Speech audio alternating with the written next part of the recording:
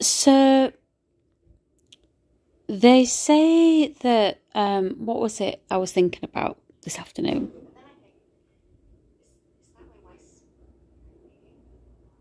Yeah. So they say that they're the victim, yet they want you, as the actual victim, to stop talking.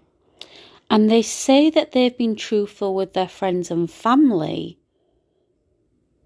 yet they don't want you to talk about anything on social media. They insist that they have told their friends and family everything that they have done to you, and that they don't want you reaching out to their friends and family to get help, and that they demand that you set everything to private on all of your social media because they don't want their friends and family to see it. Do you see where that's a contradiction?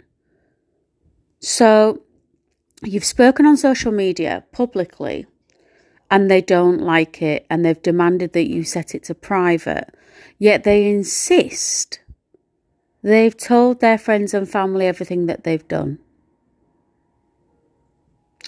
So why are they so bothered about what you're talking about? Someone's lying. Someone is manipulating. Someone is emotionally abusing whilst insisting that they're the victim.